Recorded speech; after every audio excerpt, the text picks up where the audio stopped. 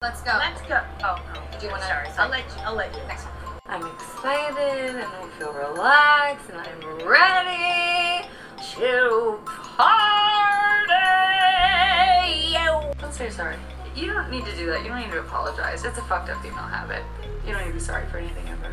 Can you guess what every woman's worst nightmare is? I don't have rage issues! I have nothing to prove to you. When I'm good, I'm very good. But when I'm bad, I'm better. I say when it comes to stardom and Lauren, there are no accidents. Hi, Karen Peterson. Hello, everybody, and welcome back to Citizen Dame, the podcast where we are fucking cold. I am Lauren Humphries Brooks. With me, as always, is Karen Peterson. Hello, Karen. Hello.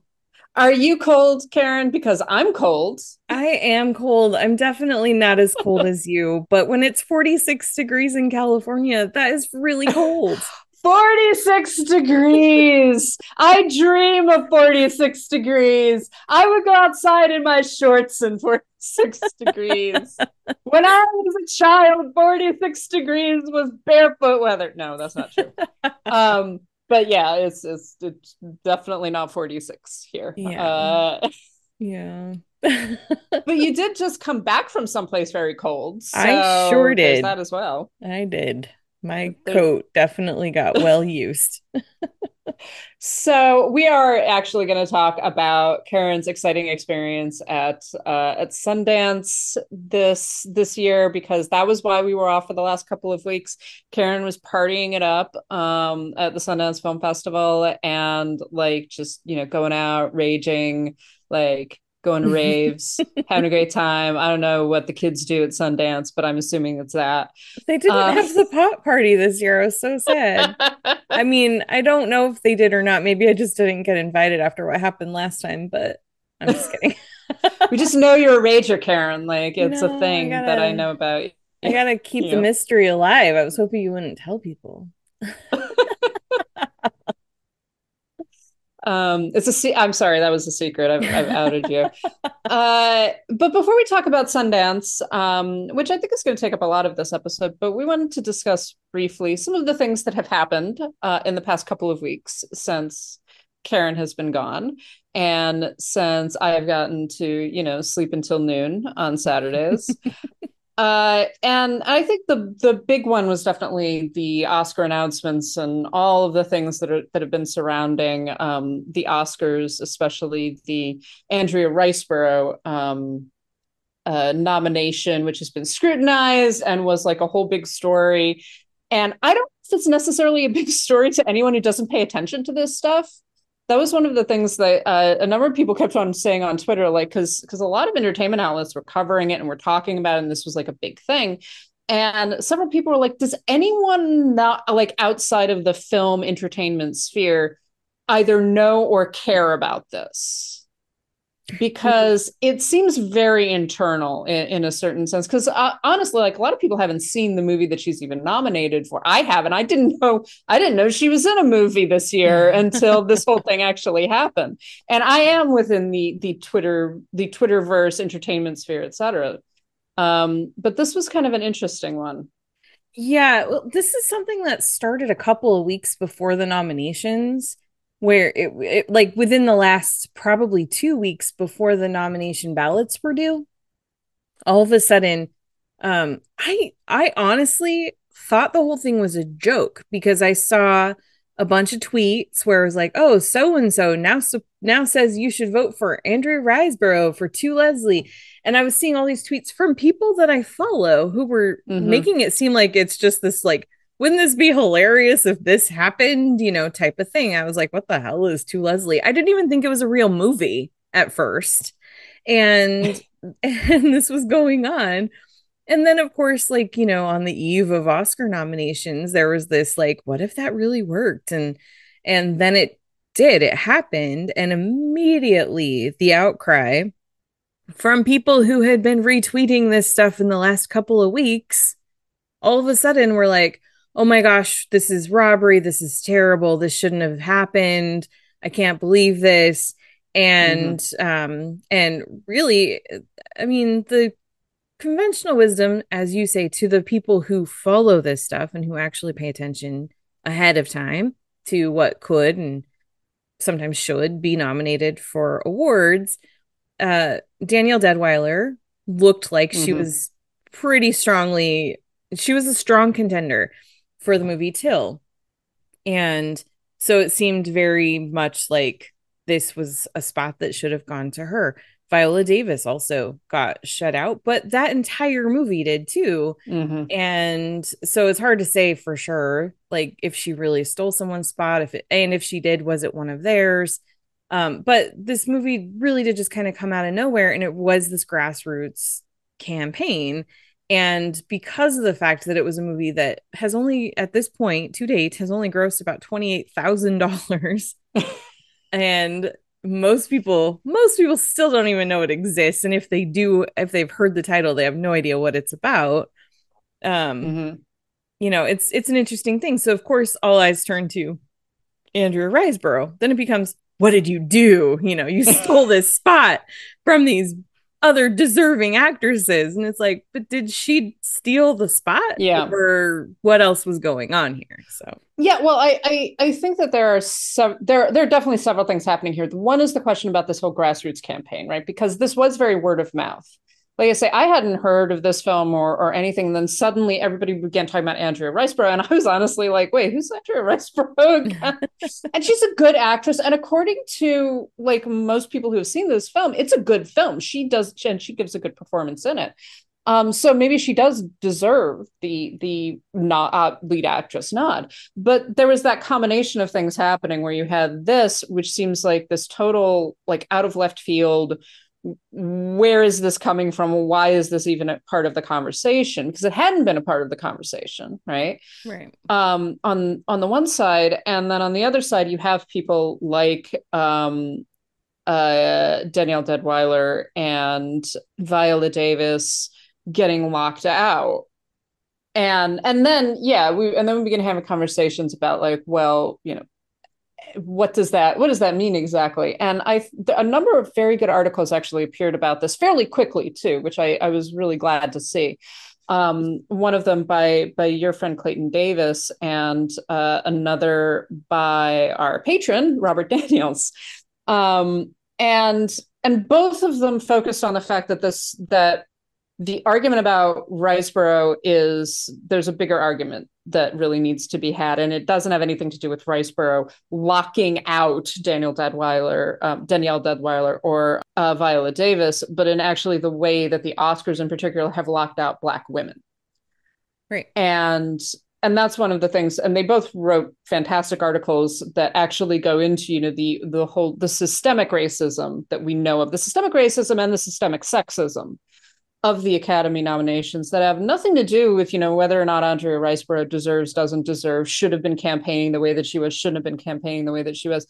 The fact that, you know, these women, and not just these lead actresses, but also Gina Prince Bythewood, also Alice Diop, who released film Saint Omer, those women are getting locked out of their categories.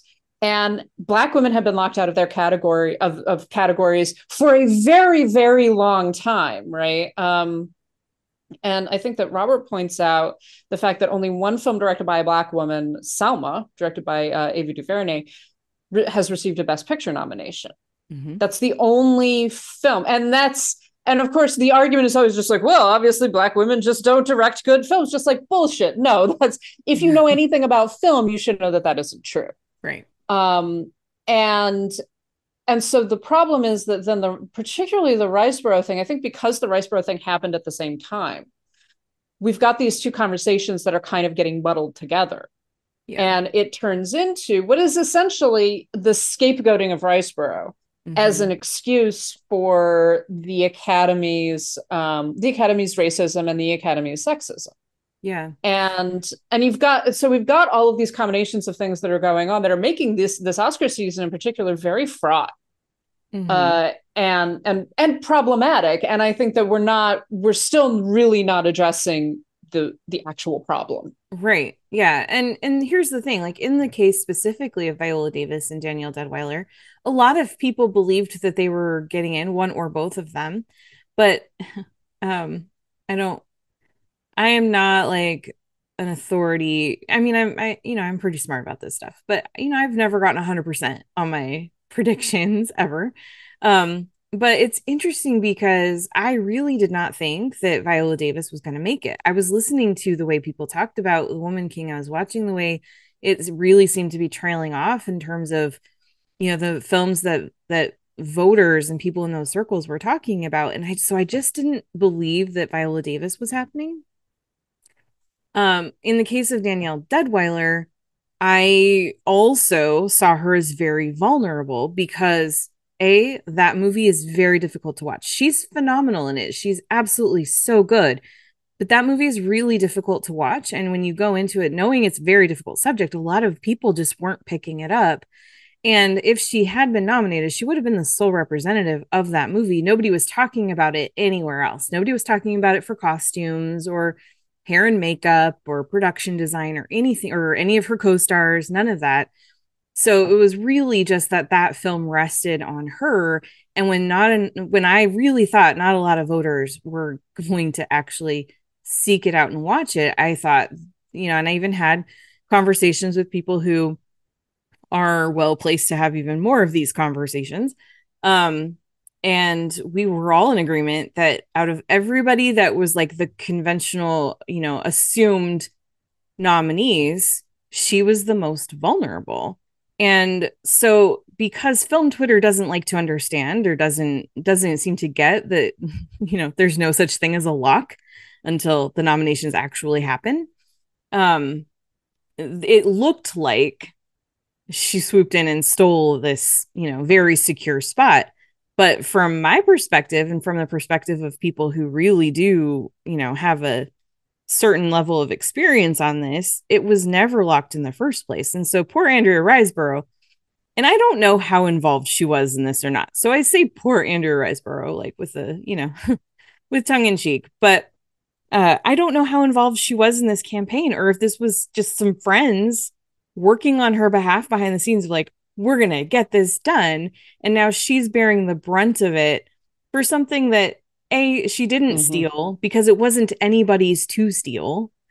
And B, because of the circumstances in which it happened. And really, like, I really liked, what Clayton and Robert both said. And some other folks have written about this too. And I really appreciated their point that this is much more than the 1,302 members of the actors branch. This is an entire system. And if Gina Prince Bythewood had been nominated for Best Director, if The Woman King had been nominated in Best Picture, if, and going even beyond Black women, if Nope had been nominated for stuff, Jordan Peele's film, if Nanny had, if, some of these, there's so many other options too. If any of those films had been seriously considered and taken seriously by the guilds along the way, and it would have been that much more. I don't know. It just the Oscars. It would have had, it would have had more momentum.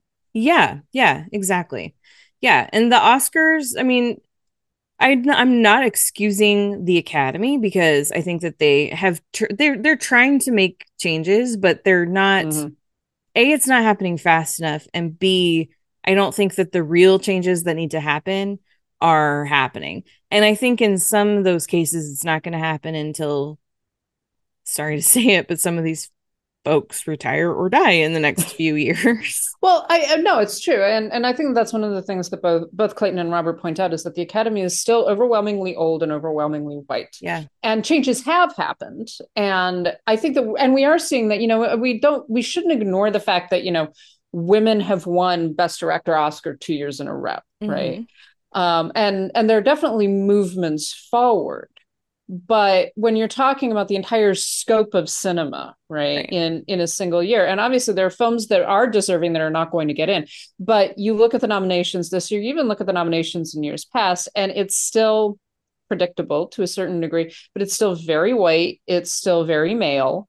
And the other films that do get in are good, and they're shaking things up, and as are the other like acting, etc. nominees, but it's still not, like you say, it's still not going far enough. And I do think that it's a good point that and this is a point that Robert also makes in his article, is that most of the actual guilds are not rewarding Black women, right? They're so the director, so he points out that the Directors Guild of America has never nominated a Black woman in its main feature category.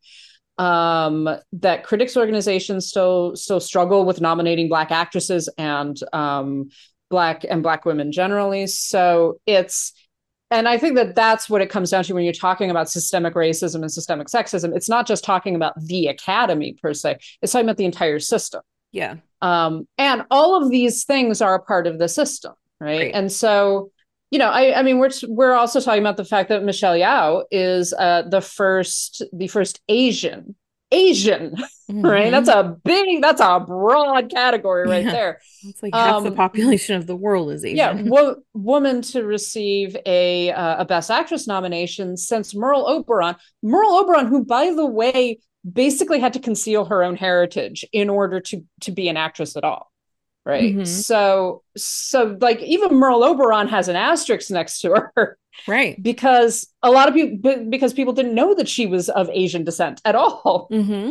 Yeah, exactly. Well, and the other point that Clayton makes is, and I think Robert did too, where are the grassroots efforts for these women? Like, okay, if the guilds are going to shut them out, where was the grassroots effort to get Gina a nomination, to make sure Danielle got in? Instead, you have this, you know, social media and these emails going around, Frances Fisher emailing people and saying, Pete Hammond of all people, Pete Hammond is a fucking moron. Sorry, you heard it here. But saying, oh, he says these people are locked, so you don't have to worry about it. Danielle's getting in. It's like, that's, first of all, that is the violation right there, and that's why the Academy looked into it, because you can't name other contenders. But yeah, like, this is the problem. Like, where's the grassroots effort for Viola to make sure she gets in, or for, you know, Alice Diop or whoever else? You know, there isn't any. There never is. Well, and you're also talking about people that have kind of been doing the thing that they're supposed to do. They've been campaigning, they've been going to the parties, they've been glad handing, you know, all of those things that we view as people who are campaigning for Oscar nominations do, as Michelle Yeoh did, as Cate Blanchett did. Gina Prince Bythewood went to the party. She campaigned basically. Yeah. And they're not getting in, and at that point, you know, and I think that was something like, I wasn't surprised that The Woman King didn't get nominated as you were, because it's, like you say, it seemed to not have the momentum behind it. It didn't have the conversation behind it.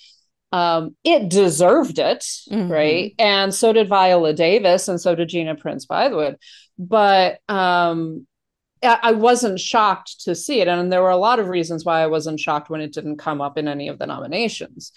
But the problem is, the reasons why I weren't shocked is the issue. Like the fact that this is a Black-centered narrative, that it's a Black female-centered narrative, that it is a film made by Black women, that it's about colonialism, that is not from the perspective of a white dude. Right. That doesn't have a white character with whom we sympathize and follow through his realization that that colonialism is a bad thing. You know, all of those things. And watching that film, just like this film is absolutely should be in the same conversation with all of the other Best Picture nominees this year, but it's not going to be. Right. And there are some pretty clear reasons as to why not. And that, again, comes back to systemic racism and systemic sexism. So, yeah, all of this, I think, comes down to the fact that Andrea Riseborough did not steal a nomination. The Academy and the system refused to give the nominations to these women. Exactly. I mean, we should also note, I don't think a single woman got a nomination for Best Director this year. That is correct. After 2 years in a row of women winning, we've had three women nominated in the last 2 years. Two of them won, and now we're back to complete shutout. But yeah, that's enough. That's enough. It's Yeah. it's not like women direct films that much, you know. It's not like there are any good films made by women this year that have been in awards conversations. Mhm. No, not at all. It's not like one of them got nominated for Best Picture. It directed itself. It did. It did. Yeah. Clearly. So we're going to link both of the articles. I think they're both very worth reading, and it's good to have a perspective on this. You know, there are issues with like you mentioned, there are reasons why the Academy investigated the Riceboro nomination, but that it really does feel like this is being used within entertainment journalism, so within critic circles as well, and within the industry as a way of scapegoating and avoiding the real conversation that Robert and Clayton and others have raised very clearly, which is this issue of systemic racism. Yeah. The problem is not Andrea Riceboro, but she's going to be made the problem because it's very convenient. Yep. And heaven forbid if she wins.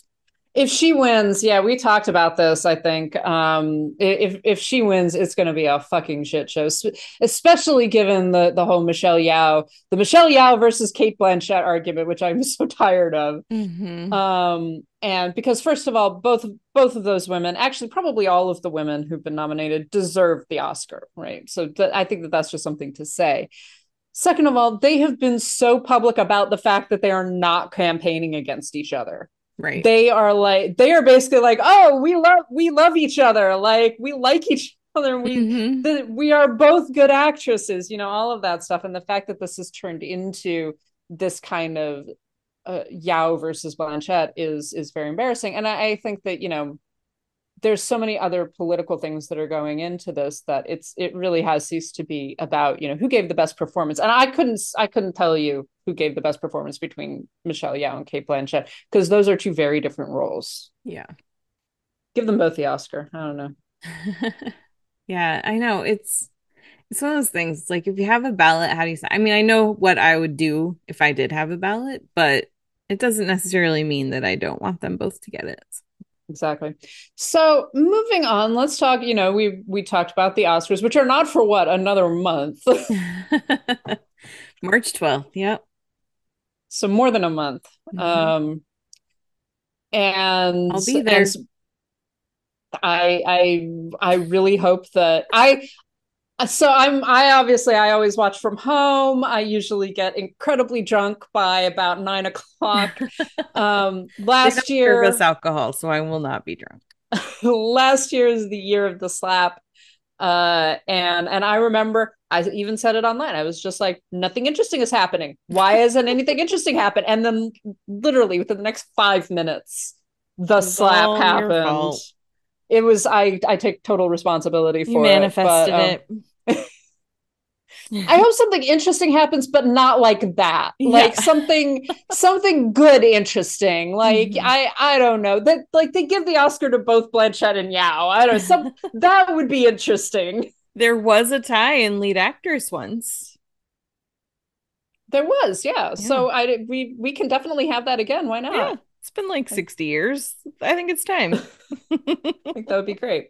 Yeah. But so let's talk about some of the potential future Oscar winners. Yeah. If there are in fact any. Karen, you were at Sundance, as we said, the last couple of weeks. You got to see a lot of films.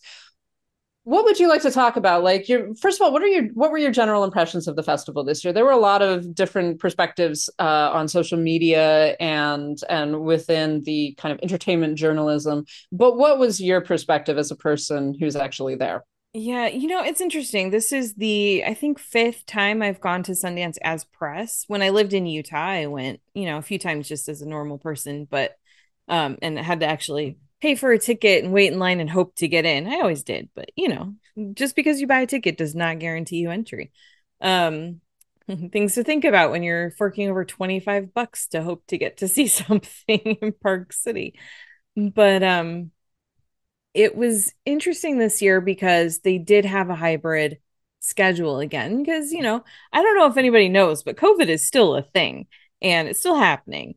And so this year was the first quote unquote fully back festival. I say quote unquote because a lot of people didn't come back. They stayed home and watched stuff. But this year, all the venues were reopened. There's one that they didn't use. But all the venues were reopened. Audiences were welcomed back in person. The last couple of years has mostly been online.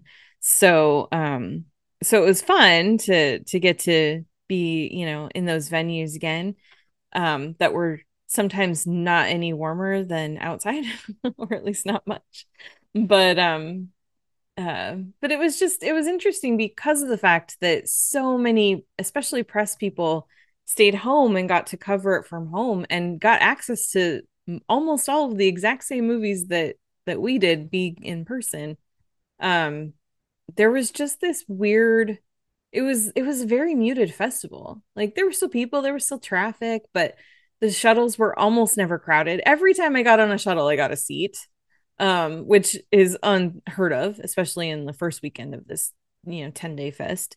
I had a limited badge. I got into everything I wanted to watch. And then it was like, once it was over, you just talked to maybe the couple of people that were sitting around you, or else not anybody. And so the festival buzz and the festival hype that we're used to was really, really quiet this year, which made it for overall kind of a weird experience. I was there with some friends, that I went to most of my screenings with, and we would talk amongst ourselves, but it felt like, I wasn't in line really chatting with people like I normally would be. Not really talking to a lot of people on the shuttles and things, or volunteers even. I ran into a couple of the same volunteers and we would kind of catch up on what did you watch? Oh yeah, I saw that. That was great. But overall, it felt almost like this really insulated thing where we were kind of, if you were there, you were kind of isolated from the rest of the world. And it was just this really like kind of quiet, intimate festival, which in some ways was kind of fun, but in other ways was a little bit sad. I mean, it's interesting to think about why this is happening, and I think that as we discussed before we started recording, actually, this issue of the hybrid model, which on the one hand gives people a great deal of access, right? So people who could not go to Sundance, right, can actually see the films and review the films and things like that. And one of the problems with Sundance is always that it's one of the less accessible festivals, both in terms of accessibility, in terms of disability access, but also just in terms of where it takes place. It takes place in January, first of all, in a historically cold place. Mm-hmm. That is not necessarily always easy to get to. It is in a major metropolitan area. It's not a major film hub, except as the Sundance Film Festival. Right. So it's not like there are a lot of local critics or people, we talked about, if you go to festivals in LA, if you go to festivals in New York, or even in places like Toronto, there's a local community that is a pretty big critical community, a pretty big film community generally. Sundance doesn't have that. And on the one hand, I think that could be very beneficial to it and has been beneficial to it. On the other, it's less accessible. Right. So the hybrid model makes it more accessible. It means that people can actually see these films. But then the flip side of that seems to be the festival experience itself. And more importantly, I think, because, at the end of the day, film festivals are about films. More importantly, the ability of these films to actually gain traction, mm-hmm. and to get sold and to get seen. And the fact that you're not getting that kind of buzz, because people either, aren't there, the buzz is happening online, you're not getting the same like in-person conversation. That has the potential to be very problematic, especially when we're talking about a time period where indie films need a lot of traction, mm-hmm. and they need a lot of attention in order to get that traction and to actually start moving into potentially get released into theaters, get picked up by streaming services, etc. Yeah, Sundance is a market festival where I mean some festivals really are just about, hey, screening cool stuff from around the country, from around the world, from throughout the year. But Sundance is specifically a film where independents, and that line is getting blurred more and more every year, but where independent films go looking for distribution. They're hoping to sell so that they can find their way to theaters and streaming services later on in the year. And one of the things that typically happens is you front load big premieres the first weekend. So from like usually Sundance opens on a Thursday night. And so from Thursday to Monday, they have just like all these big premieres and get the casts to come. The directors come and introduce their films. They do, Q&As, they do parties, they do all kinds of stuff. And what happens then is you pack the theaters, and usually a lot of these are happening at the Eccles, which is the biggest venue in Park City in terms of number of seats. And so you pack that place with people, you show them this movie, and then they're talking about it the rest of the week, and they're on the shuttles. Oh yeah, I saw this. It was great. Have you seen that? They're talking about it in line. They're talking about it everywhere they go. They're talking about it on social media. And then what happens is those films that are coming, sometimes movies already have distribution before they come to Sundance. Like it happens sometime in between, getting accepted and actually showing. Occasionally you have a movie that already has a distributor like way before Sundance ever comes along, but that's rare. It's increasing, but mostly it's movies that are looking to get picked up. And so what happens is then they premiere, everyone's talking about them, and then the reps from the studios that are there with, cold hard cash in their hand looking to sell it or spend it, they hear the movies that everyone's talking about, and they're like, okay, I need a meeting with that director. I need a meeting with these people, the producers, whatever. And so then they start the bidding, and then you end up with these, auctions for these titles. This year, it really, there was only like one movie that really happened with, because of the fact that so many people were not there. And the movies that people were talking about were so few. So it was just like, there are still a bunch of movies that I totally thought were definitely going to get picked up that haven't yet. They're still looking for distribution, which is so surprising to me because some of these are really, really good. And it's just, I don't know. It's very strange. It's very strange, but but yeah, just for you, I was just curious, and I'll get to talking about some of the movies I saw in a second, but I was just curious for you watching Sundance kind of play out on Twitter. What were your impressions watching it from not there? Well, I did have to say, I was actually thinking about this even as you're talking. I was just like, well, the Twitter world is changing as well, right? As a result of, some things that we've talked about the last year. And so, what I see on Twitter, and this was always true of Twitter, but what I see on Twitter is different from what another person sees, right? Because it's about who I follow, it's about who I'm blocked by, who I have blocked. So there's a very specific way that I think, every person on Twitter engages with it. But obviously, I see if something begins to get buzz, you see that. You see it, more and more people tweeting about it, et cetera. It eventually filters through. One of the things that I thought was very interesting, just in terms of the quality of films, right? Regardless of, there was definitely not a festival hype going on that was the same as I've seen in previous Sundances. And I'll be interested to see if this carries over to some of the later film festivals, that places like Toronto or Cannes, if the same kind of hype doesn't get going on social media. Because one of the things that I definitely noticed was that lack of, as I mentioned facetiously before we started recording, this is the greatest film in the history of God.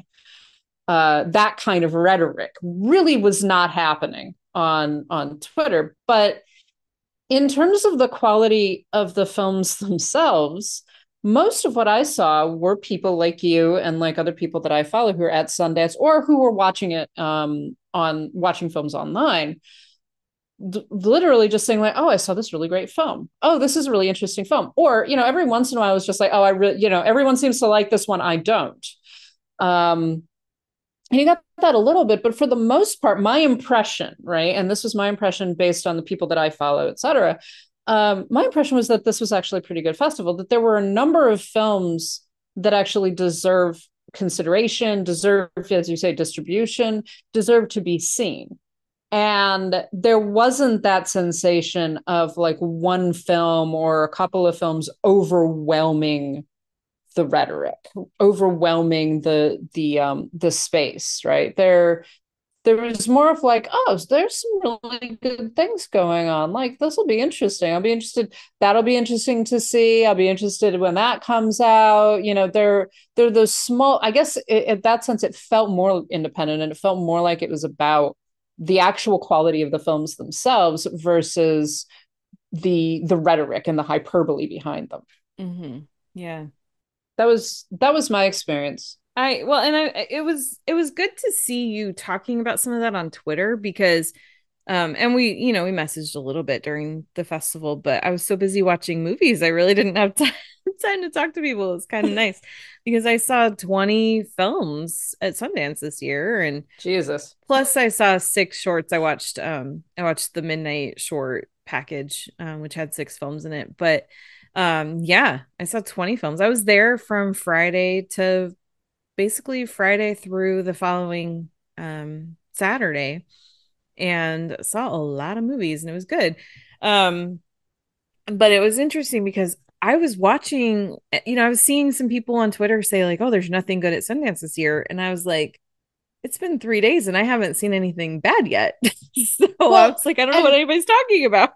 and that's the thing. And I think I said in my way of like, burning all of my bridges with everybody that I've ever spoken to, is that if you think that this year's Sundance is bad, maybe you're just following miserable people. Yeah. Because most of what I was seeing was very positive. Every once in a while, there was like a few like, oh, I didn't like this film. But for the most part, it was very like, hey, there's so many good films this year. Mm-hmm. And so when I saw those people being like, oh, it sounds like Sundance sucks this year, just like, who the fuck are you talking to? Like, are you just like, you just follow miserable people, obviously, because all the people I follow are having a great time. Yeah. And it was great. It was fun.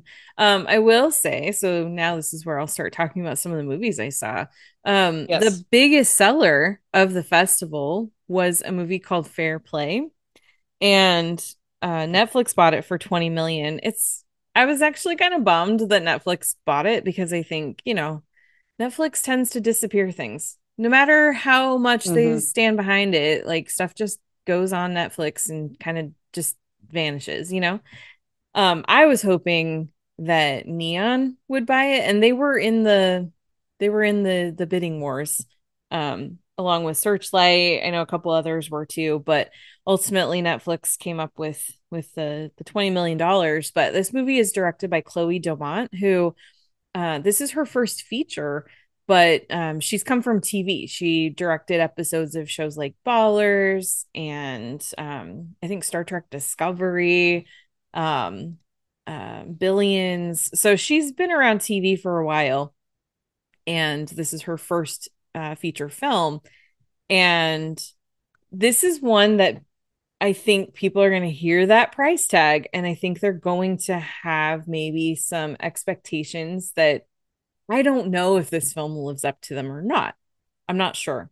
I thought it was a really great film, but it's not like world changing. Wow, yeah, it makes sense that they paid $20 million for this movie. So I think this is going to be the one film out of Sundance this year that people see it and they're just like, wait, how much did this cost? I don't know. It'll be interesting, but but it's good.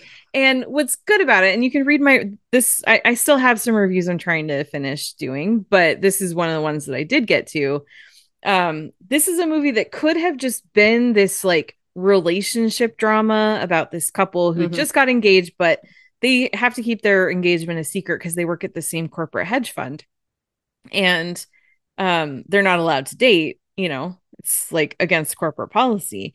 And So it could have, and then there's this like promotion that comes up and she gets it and he doesn't. And that is a challenge, and so it could have just been this relationship drama about this couple trying to like figure that out. And this is something that a lot more people are experiencing in life, as more women are promoting up in these companies.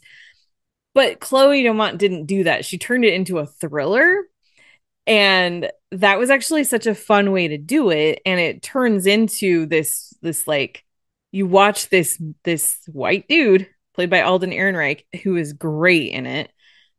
Just watching him unravel as things go on, and just seeing kind of this, it's not quite cat and mouse, but just seeing the way the two of them navigate this situation in a way that is not just a drama, but really has some like intense stakes to it. I thought it was such a fun choice. And I think this is an entertaining movie. I think it does have some smart things to say, but I think once people actually watch it later in the year when it's on Netflix, I just really don't know what the overall reaction is going to be. So one of the things that I was interested in actually was when I initially saw your review, and I think you had even mentioned to me like, oh, this is a film that you want to watch for, right? This is one that you're going to like. And I was like, that sounds good. And then I saw a number of different responses that did not like the film. And I don't want to make generalizations, not having seen the movie, do not know how I'm going to feel about it. Karen and I sometimes feel differently. I will just say most of those people who did not like it were dudes. And I'm just throwing that out there. I don't know what that means. But it is one that, like, based both on your review and on the description, I think it would, and the fact that it's a female director, which as always kind of raises things in my perspective. I'm looking forward to seeing that. Yeah, it's I was very entertained by it. I really am looking forward to getting to watch it again.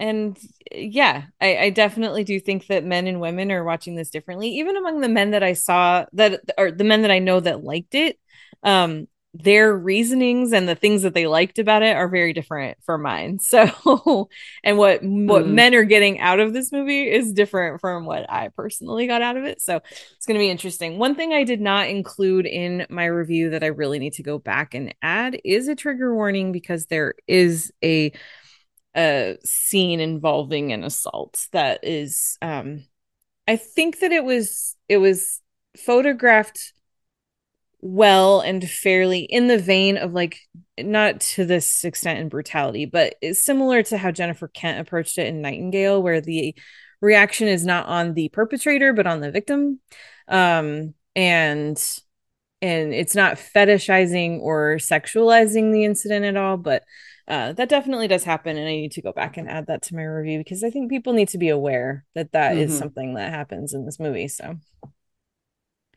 let's see. So that was the big seller. The other movie that sold for almost as much, it was just a hair under 20 million, went to Apple. It's a movie called Flora and Son.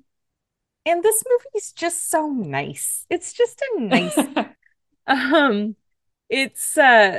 so John Carney, he's the guy who directed Sing Street and Once and Begin Again. Yeah. So he does these like just like really pleasant musical movies, and that's what this is. It's this Flora is a single mom played by Eve Hewson, and she's a single mom who has a teenage son who is just such a little jerk. He's just such an ass. Hates her guts, but it's like you also kind of get why he feels kind of shunted between mom and dad, who fight. They're divorced. Dad was in a band. Thinks he's so cool, but he's really just like a dipshit, and mom, Flora, she finds a guitar that's just like on a scrap heap, and she pulls it out, gets it fixed up to give to her son, but he doesn't care anything about it. So she decides, you know what, I'm going to take guitar lessons. And so she finds an online teacher, and he's played by Joseph Gordon-Levitt. And it's just really sweet. And watching the two of them get to know each other, watching the way that their lessons are filmed, because he's in America and she's in Ireland, and watching the way that kind of they get to know each other is it was clever and cute and just it's just a sweet movie, and that will be going to Apple sometime soon. Oh, good. Yeah. So Good. yeah. So were there any others that like maybe that didn't get picked up that you were like, oh, I really hope that this gets traction eventually? Yeah, there's one that has not gotten bought yet that I really think if it gets purchased by the right studio, this is a movie called Magazine Dreams. Another one that is very divisive. I think if it gets bought by Yes. the right studio with the year that Jonathan Majors is about to have, I think that this could do something for him later on in the year. I'm not predicting Oscar nominations because we know how the Academy is, but um, it could be definitely a movie that finds its way into awards conversations. It's he plays this guy who is basically an incel, which is interesting to see this kind of character as a black man instead of, we typically see them as white men. And so it's interesting to see that. It adds some layers because he lives in a food desert. He, he's out for a run in his own neighborhood and kind of gets a little bit harassed by cops. He's in the grocery store where he works and makes customers uncomfortable just by existing. So there's these extra layers. He's not just this like weird guy who's obsessed with bodybuilding, which is part of it, but there's just these extra layers that he has to struggle with and deal with because of the fact that he's a black man. And so Jonathan Majors is fantastic in this performance. He's basically this guy who works at like his entire life. He works so that he can afford to, supply his or pay for his hobby or his, passion, which is bodybuilding. And his dream is to be on the cover of bodybuilding magazines. And he's obsessed with this one particular bodybuilder. And there's so much, there's so much depth that Majors specifically brings to this character that just makes it phenomenal. And I am just surprised that it hasn't been bought yet. It's very strange.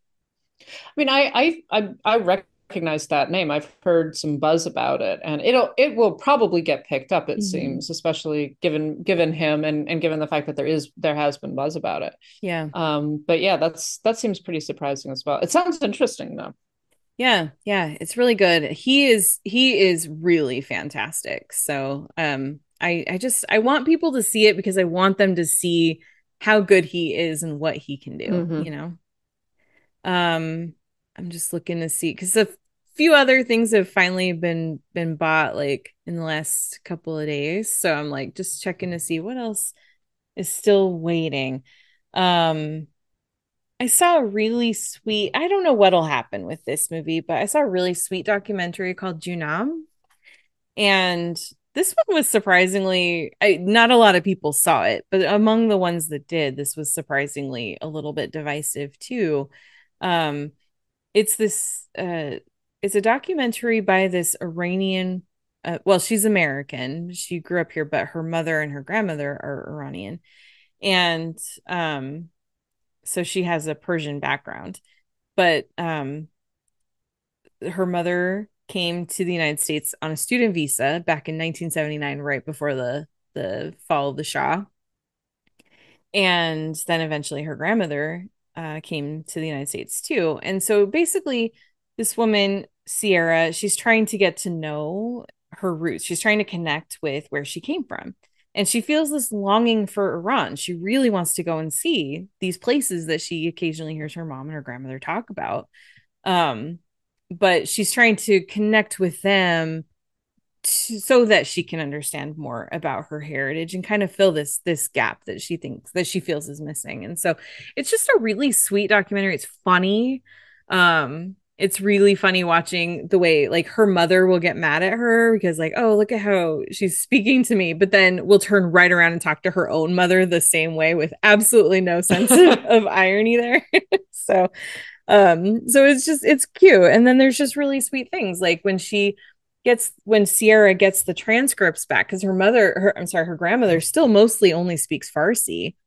And so and Sierra does not speak Farsi. She's learning it throughout the film. But when she gets the transcripts back and sees some of the things that her grandmother had been saying throughout the whole experience that she didn't know, it's just so sweet. And like, it's just this way that she gets to know her grandmother in a different way that she never did before. So I really liked the film a lot. That's interesting. Yeah, I thought it was really good. It's another first feature. This is another thing about Sundance this year is they always do, they always have a pretty great slate of first time filmmakers. This year, 70% of their first timers were women. Wow. Yeah. I mean, that's fantastic in its own right, and that includes the mediocre films. Like even the mediocre ones, women should be allowed to make mediocre movies as well. Exactly. Let women make mediocre movies.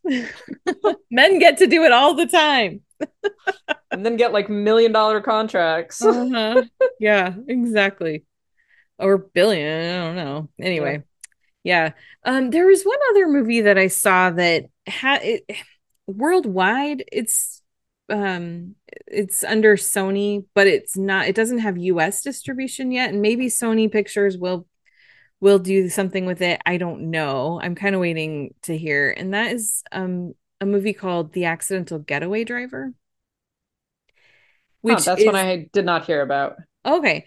Yeah, so this is based on a true story that happened just a few years ago, basically in my own backyard. Like, this is when I was living in Orange County in California. This happened. I remember I never heard the end of the story. I never knew how this went. So watching the movie was interesting because I didn't know what was going to happen, but I definitely remembered the situation. So basically these three men, pretty violent guys, broke out of the Orange County jail. They were all awaiting trial for different crimes, and they got people on the inside to help them, people on the outside. Like, it was this big jailbreak situation and plot. And then what happened was, so in this particular part of Orange County, there's an area, a neighborhood called Little Saigon, and they have like a little newspaper. And so there was this sweet old man who used his own car basically as an Uber, but he wasn't registered through Uber. He just had it, like had an ad in the little paper. I'm a taxi driver. Call me up. Here's my number. And so one night, really late, he gets a phone call from someone who's like, "Hey, I will pay double your rates if you just drive me from here to there." And he's really reluctant, but he goes and picks them up, and they end up kidnapping him and forcing him to drive them to different places. And then they end up basically just keeping him for days and days and days. And it's a really, the way that the film itself is done, it's not just a thriller that's like, oh my gosh, this guy's kidnapped, he needs to get out of it. It's not like that. It's a kind of a flip of Fair Play, where it could have been just a thriller, and instead it's sort of a relationship drama too. Actually thought, just as I was talking, I was like, oh yeah, I just realized that. That's so funny. But yeah, so it gets into him really trying to connect with his kidnappers, and also it addresses some of the traumas in his own life, because he was a Vietnamese immigrant, and he a lot of his family came here early on when people were leaving Vietnam and coming to the United States, and so they were able to find prosperity when they got here because they came early enough, but he came later and never really was able to make it. He was always struggling, and so it gets into that experience, and it's just a really I don't know, I really liked this one, probably partly because I felt so connected to it, because I was like, oh, I know exactly where that market is, I've been in that store. But also partly just because I'm a sucker for these kind of introspective relationship redemption type of movies too. So especially when you're dealing with elderly people facing not just challenges, but kind of dealing with something really hard while also looking back on the the difficulties and the bad choices that they've made in their own lives. Interesting. Well, that one sounds really interesting. Yeah. Yeah. So Um, I hope it gets picked up. I think it will. I did want to ask you about another film that you in fact texted me about and were saying like this was supposed to be a rom-com, but I think it's a thriller. Yes. I want to know, so what were your thoughts on Cat Person? This is the film that's adapted from the New Yorker article, right? New Yorker short story that has a lot of baggage attached to it to begin with. Yeah. But I was wondering about if you had that thoughts on it, what you felt about this adaptation. So here's the funny thing. I knew about that article and I had read it like years ago when it first years ago, like I don't know, 5 or 6 years ago when it came out. But for some reason, when I heard the title of this movie and I saw a picture of Amelia Jones and Nicholas Braun, and I heard people kind of vaguely mention something about it, I didn't connect that it had anything to do with the short story, and I didn't read about it. So I completely missed that. So I was just like, oh, Cat Person, that sounds cute, I guess I was thinking of the movie Must Love Dogs, maybe, which is definitely a rom-com. So I just didn't even think anything of it. And then I'm like watching this movie and I was seriously 5 minutes into it and I'm like, wait a minute. This is not funny and it's not romantic. So I thought it was actually pretty well done. I liked it. I think that it definitely expands on the story because the short story ends kind of abruptly after a particular incident that is just uncomfortable. It's not, I don't know. I think there's probably lots of different interpretations of it. But the movie goes far beyond that. The movie definitely turns this into a thriller and a pretty fraught one, and it ends at a much different place than the short story did. By the way, this is directed by Susanna Fogel, who directed The Spy Who Dumped Me, which we both love. Yes. Which maybe that's another reason why I thought this was going to be funny. Because she also co-wrote Booksmart, so like I just was not prepared. She sucked you in there. She did. But you know what? I like Susanna Fogel and I liked this. And even though I personally had some I wasn't completely on board with the way that this ends, I really enjoyed it. I think the way that she lays out the story, the way she builds the tension, the way that she really does make you constantly guess and question, like, am I overthinking this? Is that person really being as weird as I think they are? Like, she really taps into that uncertainty that so many of us have when we're dealing with someone that we don't really know, especially in a dating situation. And the way that we overthink things, but then we overthink it so much that we start to worry that we're underthinking it. And I think she captures that pretty well. So I enjoyed this. I thought it was a lot of fun. I also was just, it was good to see Amelia Jones in something different. I've seen her, obviously she was in Coda last year. I saw her in 2 movies at Sundance, and I thought she was much better in this one. I thought it was better suited for her. The other one she's in is Fairyland, which is also a good movie. But I didn't think she was quite right for that film. But this one, I thought she was good. Nicholas Braun is good. It's fun to see him break out of the Cousin Greg Severance, or not Severance, Succession character a bit. So yeah. And then Geraldine Viswanathan she plays the roommate. She's really good too. I love her. So it just I don't know. I enjoyed this. It was not what I thought it was going to be, but that turned out to be a good thing, I think. Good. Yeah. I definitely had some questions, and there were definitely some things that I was like, I probably would have handled that a little differently, but overall I enjoyed it. Cool. Well, was there anything that you missed that you wanted to see that you didn't get a chance to, or that you did see and were disappointed by? There's always a little bit of both of those. Hmm. Let's see. One of the big ones that I wanted to see and didn't get to was it's actually going to be in theaters pretty soon, so I'll get to watch it pretty soon, and that is Polite Society, which then yesterday I was watching Knock at the Cabin in the theater, and they showed a trailer for it, so I was like, oh good, this is coming out even sooner than I thought, so I'm not gonna miss out on it completely. But it's the way I heard it described is it's sort of like a martial arts version of a Jane Austen story. Oh, I know. I've seen the trailer for this as Yeah. well. Yeah. Yeah. And I don't know, that sounds fun.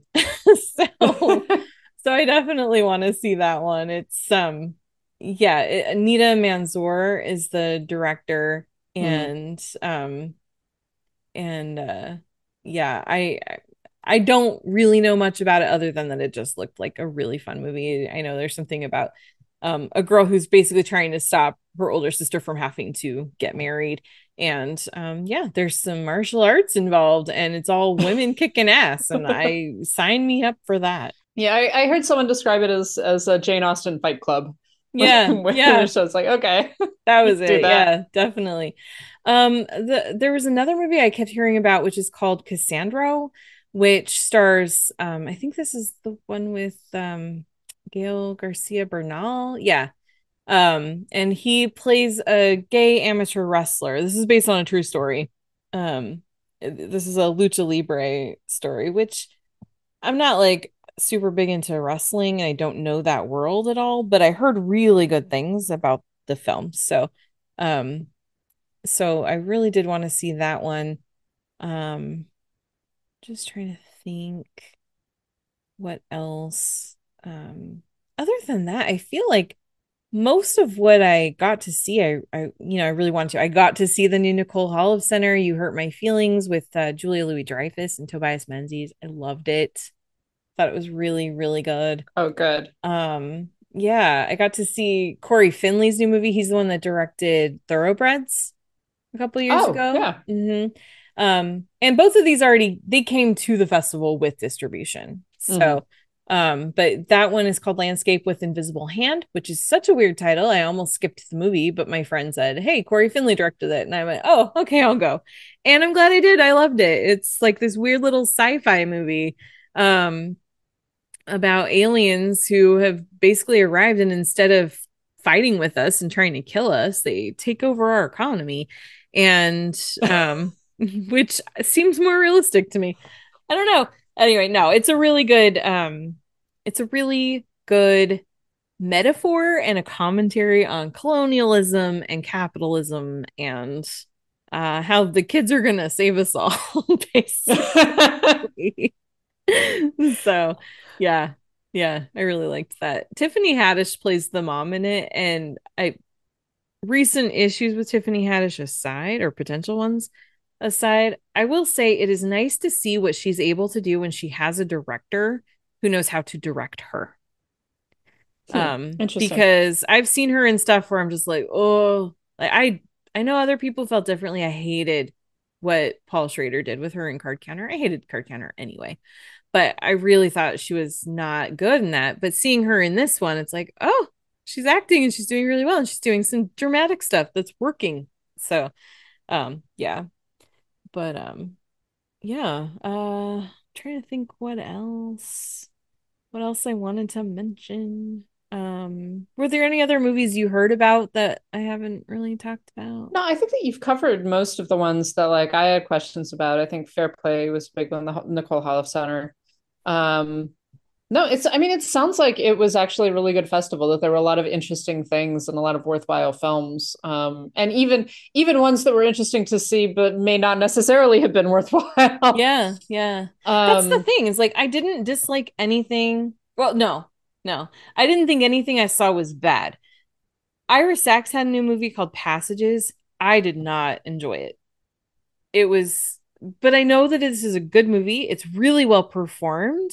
And I know a lot of people are going to love it. For me, it was just so chaotic and frustrating. I really struggle with watching men anybody, but particularly men, make an absolute mess of their lives and the lives of people that they're closest to, and then just expect people to just accept them anyway. I struggle with that. And that's exactly the plot of that movie. And so it was like, yeah, this is really good. These actors are great, but oh my gosh, I want to punch this guy in the There are far too many films like that. Honestly, when you pause there. I struggle really with watching Men. And then I was like, is that it? And I was just like, yep, same. Sometimes just like I also sometimes really struggle with watching Men. Just like they're just there being men. Yeah. Well, this movie in particular, it's about this guy who men. Yeah, he's just a man. He's a man who exists and he's a man. But no, he's married to Ben Whishaw. Like, he's gay and he's married to a man. And then he meets this woman who just kind of rocks his world, and he goes off and has an affair with her. And then he comes home and he tells his husband and expects his husband to just be like, "Hey, that's awesome." And his husband's just like, "What? What are you talking about?" And then he decides he wants to go be in a relationship with this girl and leave his husband, but he wants to be able to come back to his husband anytime he feels like it. It's like, no, stop it. Like, what are you doing? Oh. Proof that men can ruin shit, even for other men. Yep, it's true. It's true. Yeah. But anyway, so yeah. Well, I guess that's kind of refreshing to see a gay guy be just as toxic as a straight man. Yeah, watching him get to be messy and toxic and frustrating, and again, really, really great performance. He was fantastic. It just, for myself personally, it was just like, dude, stop it. There are films like that, I think. Yeah. So any final thoughts about this year's Sundance? Anything else that you wanted to shout out? Or I saw some great. When you see that many movies, there's just so many. Always stuff to talk about. I saw some great documentaries. There's one that's going to be talked about a lot. It's going to be, I think it's a Frontline documentary, so I'm not sure who's going to be airing it, but probably just PBS. But it's called 20 Days in Mariupol, and it's about the early days of Russia invading Ukraine last year. And oh my gosh, it's harrowing. It's really hard to watch, but it's basically the behind the scenes of how we saw some of the footage that we saw coming out of that city early on, to really understand the scope of what Russia was doing. So it's difficult. It is really challenging to watch, but I highly encourage anybody, as soon as it comes out, force yourself to sit through it and really experience and understand the scope of this, because it's really good. And then there's a 3-part series that's going to be hitting Showtime very soon, which is called Murder in Bighorn, and it's about the missing and murdered Indigenous women, and how Bighorn County, Montana is like the highest, percentage, I guess, of instances of women going missing in the United States. And really well laid out. I did feel like it got a little bit repetitive toward the end, but it really lays out the case of how this has been going on for so long, and then sort of what the tipping point was to get this finally to come into the consciousness of people outside of this very specific area and this community. So yeah, I think it's really good. I think it's really important. I think people need to learn. I learned so much about just the statistics of how many women go missing and the circumstances and what's happening and some of the reasons that this is happening. And so I think people need to check that one out too. That'll be on Showtime pretty soon, I think. Interesting. Yeah. Yeah, I think that I've heard about that one too. Yeah, good stuff. So well, sounds like overall that it was a pretty good Sundance. Like, that is the impression that I'm getting from you, definitely. Yeah. So finally, let's just close this out with anything interesting that you've been watching this week. I saw Knock at the Cabin. Yes. Like, I will watch every $20 million B movie that M. Night Shyamalan wants to make. I just think they're so fun. I don't necessarily always think they're good or particularly deep or insightful, but I enjoy the crap out of them, and I thoroughly enjoyed this one too. I'm really sorry for calling you stupid online then. You're not stupid. You're not stupid, Karen. You just have terrible taste in movies. That's all. I haven't seen a Knock at the Cabin, so I will not make a generalization about that. No, I will not reference that particular film, but I will say that all of M. Night Shyamalan's films are stupid. You are allowed to have that very incorrect opinion if you would like. Very, very correct opinion. I have heard some people who have read the book, which is by Paul Tremblay, The Cabin at the End of the Road or something like that. Cabin at the End of the World. And that there have been some complaints about some of the changes that Shyamalan made, which might be fair, might not necessarily, because a film is a film and a book is a book. But I found it interesting that there were some of the criticisms that I've read of that film have been primarily about the way that it changed the plot of the book, which I found sort of interesting. Yeah, I haven't read it, so I don't know, but I am curious about it. He seemed fine with the movie, so, but I mean, who knows? It's getting more attention to his book, so of course. Yeah, exactly. Exactly. Well, good. It's good to know that you can still be wrong about things. Well, I just was recently watching Moon Age Daydream, which is the David Bowie documentary, which came out last year, and that I've been waiting to see, and then finally was like, I'm just going to go ahead and rent it. It really is a fascinating film. I think you have to like David Bowie, obviously. But it is one of the least linear musical documentaries I've seen, in the sense that there are no talking heads. There's no one who is, explaining anything. It's not even really about, it's about the different periods in Bowie's career, but it isn't even really about that. It's very focused on the music and imagery of it, and kind of the persona that he built for himself, the multiple personas that he built for himself. And it's a really fascinating film. It's available to rent right now, and I believe that it will be on HBO Max in March. So if you haven't seen it, very worth seeing, especially if you like David Bowie or like that era of rock. Yeah, I had missed it when it was out in theaters before, and I've been wanting to see it, so I definitely will check it out. It's very much worth it. Nice. So I think that is going to close us out for this week for our return. We will, of course, be back next week. And as always, we thank our lovely patrons who continue to support us and who recently got a Sundance bonus episode in which we talked about Heathers. We hope you all enjoyed that. If you did, or if you didn't, please let us know. And our patrons, of course, include Ali, Brian, Connor, Estefania, Heather, James, Kathleen, Carriata, Matt, Michelle, Monty, Nanina, Robert, Steve, Sharon, Tao, and Will. And I believe that we also have added a new patron, and we'll give them a shout out next week as well.